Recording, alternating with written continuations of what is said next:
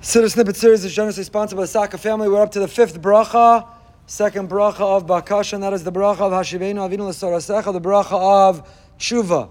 We already established that once we say Bina, once we ask Hashem to give us insight and wisdom, clarity, and the capacity to analyze, to compare and contrast, the greatest purpose, the greatest use of those assets, those skills, is to be able to be self-reflective, to be able to look in the mirror and to know what we need to do to improve, how we need to repair ourselves.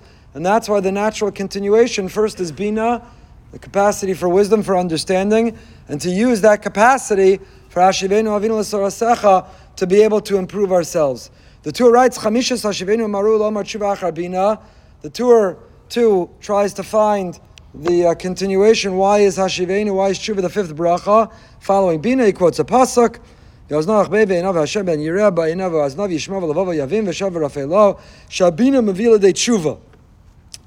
leads to tshuva. How does a person know how to improve, how to repair? How does a person know how to come back?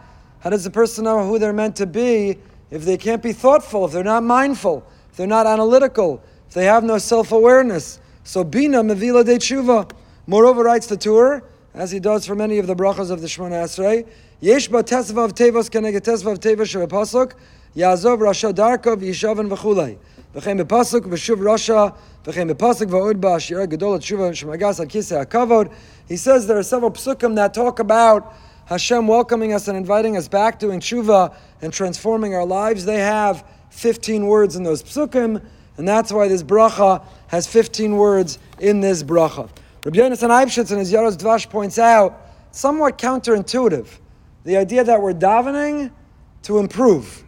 Improving is really a function of our bechira. You think you have free will. You need to improve, you need to repair, you need to be better. Be better. Repair, improve. Identify your mistakes and confess, admit them, and feel regret for them, and promise and pledge not to repeat them. What does Hashem have to do with this? What are you asking Him for help? Why are we davening Hashiveinu Avinu l'sorasecha? So writes Rabbi Yonasan Eibshitz, Kesheomer birchas Hashiveinu, Yispalo ma'od sheyayir Hashem einav b'tshuva. Because the truth is, as well-intentioned as someone is, as committed as they are to grow and to improve, it's difficult. We know. As much as people want to change, it's so hard. It's so hard. So we need Hashem's help.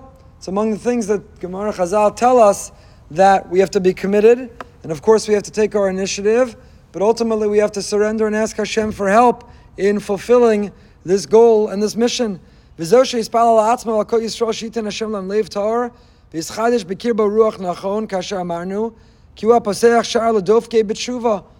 when we knock, we want to do tshuva, but we need assistance, we need help, we need clarity, we need courage, we need conviction. So it's not enough to simply decide on our own, but we have to ask Hashem for help. Says Rabbi Yonasan,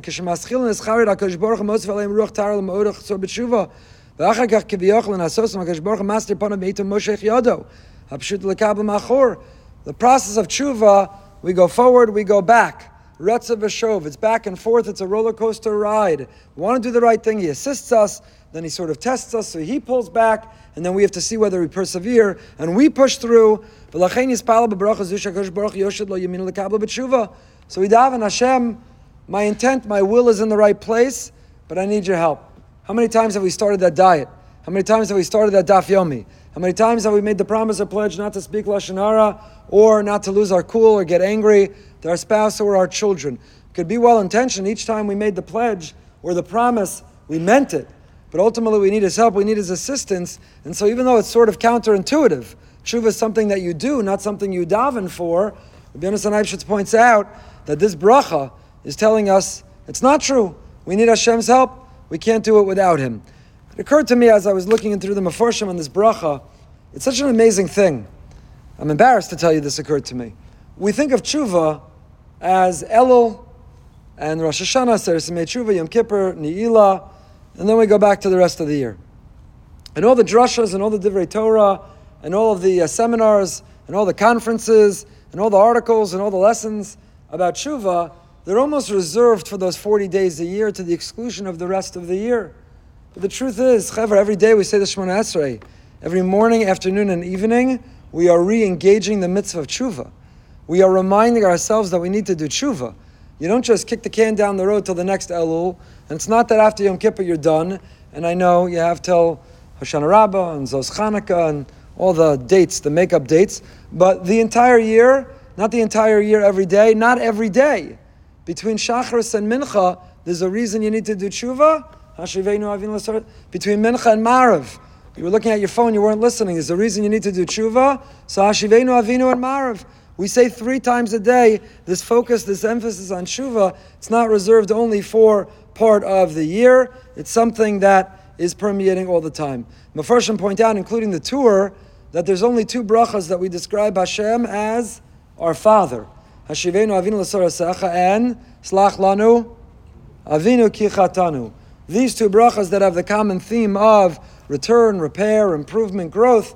In both we refer to Hashem as Avinu, our Father, not in Baruch Aleinu, Parnasa, not in Rifa'enu, healing, not in the brachas for redemption or for justice or Shema Koleinu, the catch-all. It's dafka here that we call Hashem Hashiveinu Avinu, our Father. It's our Father for Hashiveinu and Slach Lanu. Why dafka these 2? Mitzvah Hashem we'll pick up with tomorrow night.